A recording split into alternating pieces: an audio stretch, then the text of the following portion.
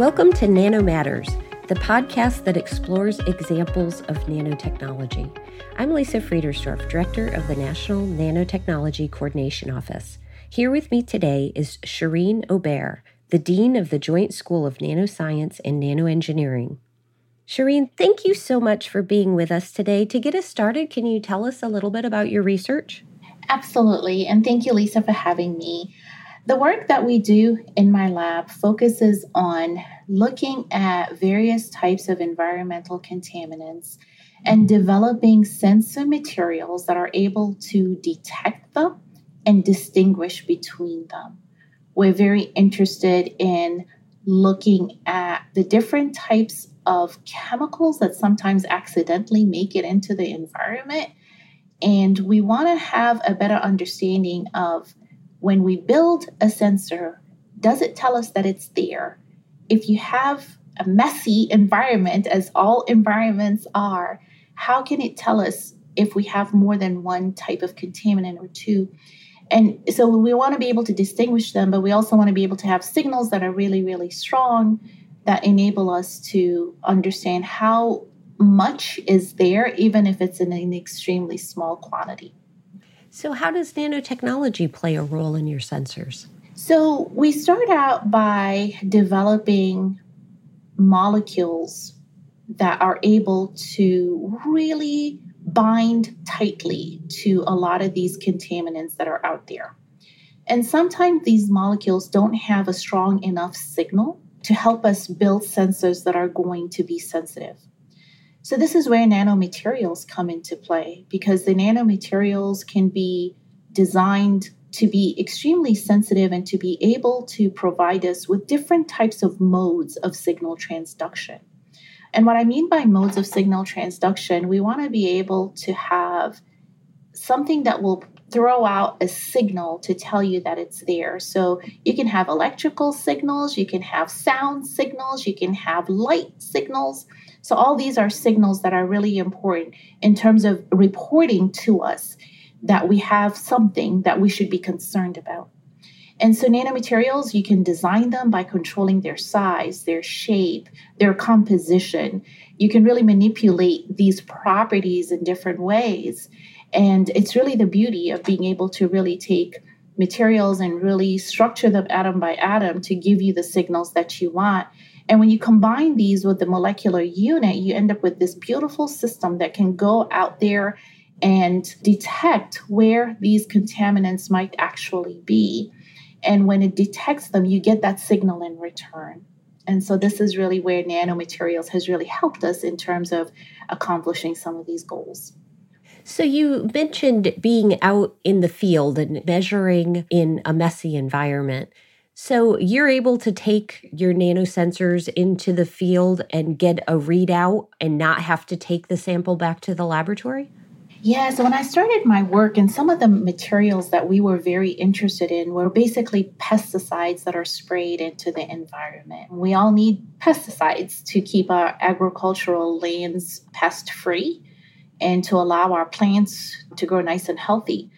The challenge that we were seeing that was going on was there was a significant amount of pesticide being applied into agricultural lands, and there was more being applied than what was really needed. And so what was needed was consumed, and then there was more left out there in the environment. And so trying to figure out what is out there, how much of it is out there became really important. And at the time when we started our work, what we would see is people would go out to the environment, collect a sample, and then bring it back to the lab and use instrumentation such as mass spectrometers to be able to analyze what was actually out there.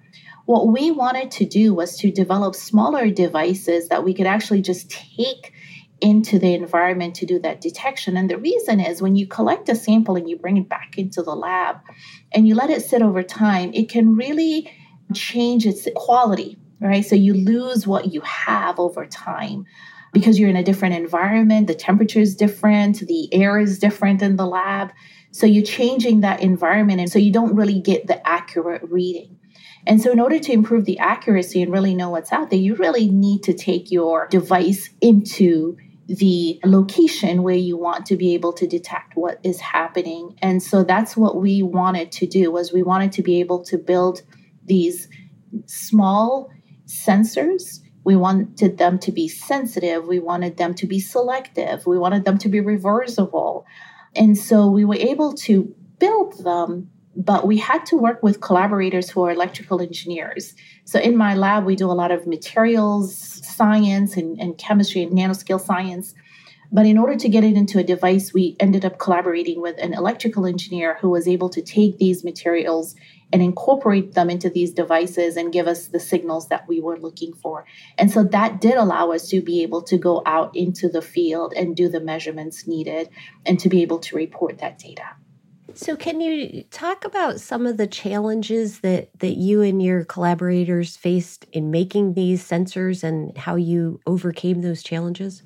So some of the challenges, as I mentioned, is really dealing with the fact that there's so much in the environment and you're trying to make sure that the materials that you're making are able to continuously function. So that was a pretty big challenge in terms of just understanding how do we eliminate the false positives, right? Because when you're doing things in the lab, you're just dealing with one issue and you have your sensor and it's nice and pretty straightforward. But when you go into the environment, there's thousands of chemicals out there, and sometimes you're looking for just one or two. And so you really need to make sure that your molecules are as selective as possible, but you also need to make sure that your device is not getting false signals because of whatever else is in the environment. So that was something that we really had to spend a significant amount of time developing. Do your sensors work on an optical signal that you record with a cell phone, for instance, or do you get an electrical signal that you can measure and determine if the target molecule is there? That's a great question. So one of the things that was really critical to us is to be able to develop a sensor that gave us multiple modes of signal transduction. And the reason for that is we were concerned that one mode, which is what you typically see, you could easily get false positives. And so we developed these materials to actually have multiple modes of signal transduction. A common one had fluorescence, which basically allows, you to see a change in color of this sample. But it was also simultaneously also allowing you to get an electrochemical signal. So we would build these materials so that they would possess both optical signals and electrochemical signals. And when they would come in contact with the sample that we were interested in detecting and they would form a bond with each other, that would lead to a change in that signal. And so when we would get two different signals happening, then we would know exactly what we had. We were also very careful about the location of where these signals were happening. So as the location varied, it also gave us information about what type of contaminant was actually out there. In some cases, it could be a variation with the wavelength. So that small variation allows us to be able to understand better what type of chemical is actually out there in the environment. And so it did a couple of things for us. It minimized the false positives. It allowed us to be able to distinguish between the different types of contaminants that were out in the environment. And then we also had the sensitivity, which was really important because if you have just a very small amount, you want to be able to detect it. Sensitivity is so important as you're developing sensors because if you have a small amount, that could be pretty detrimental to maybe someone's health or the health of animals that are out there or just the environment in general. And so we want to be able to really develop sensors that give us different types of concentrations to be able to detect. And so that's some of the exciting work is sometimes you want to have sensors that are extremely sensitive, and sometimes you don't want them to be too sensitive because you're going into an environment where there's just so much of it and you don't want to saturate the sensor that you have. So being able to really work with different devices to be able to incorporate our materials in there and to develop a concentration range also allowed us to be able to really deploy these types of materials for environmental applications. So what is the status of your sensors and where do you see them having an impact in the future? So technology transfer is so important, and the whole idea of intellectual property, being able to take your ideas and patent them and to get them out there and develop them and commercialize them is something that I think is so critical. as I was sort of navigating the faculty world, for my particular department, it was so important to get the articles out. And so I focused on getting the articles out. And the technology was something I collaborated with some of my collaborators to really get them into the devices.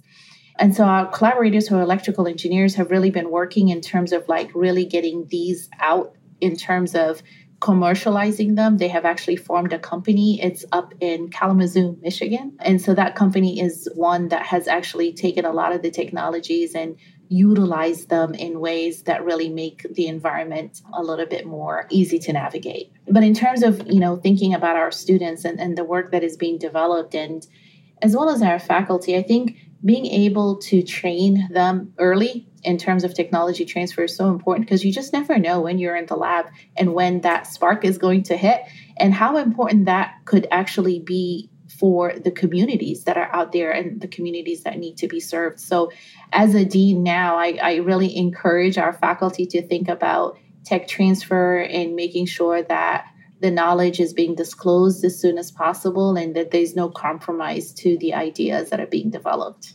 Shireen, I just want to thank you for taking the time to talk with us and explaining your research and the application of nanotechnology and sensors. Do you have any closing thoughts that you'd like to share with our listeners? So when I started as a chemist, I was just so excited about just being in the lab and just getting things done.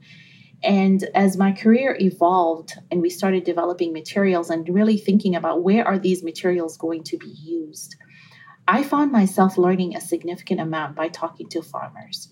And they taught me so much. And that knowledge helped me go back into the lab and rethink how I do things that would help those particular stakeholders. So I encourage every scientist and engineer out there of the amount that we can be learning from others. And it has really served me well as a person, but also in terms of thinking about my science and engineering work.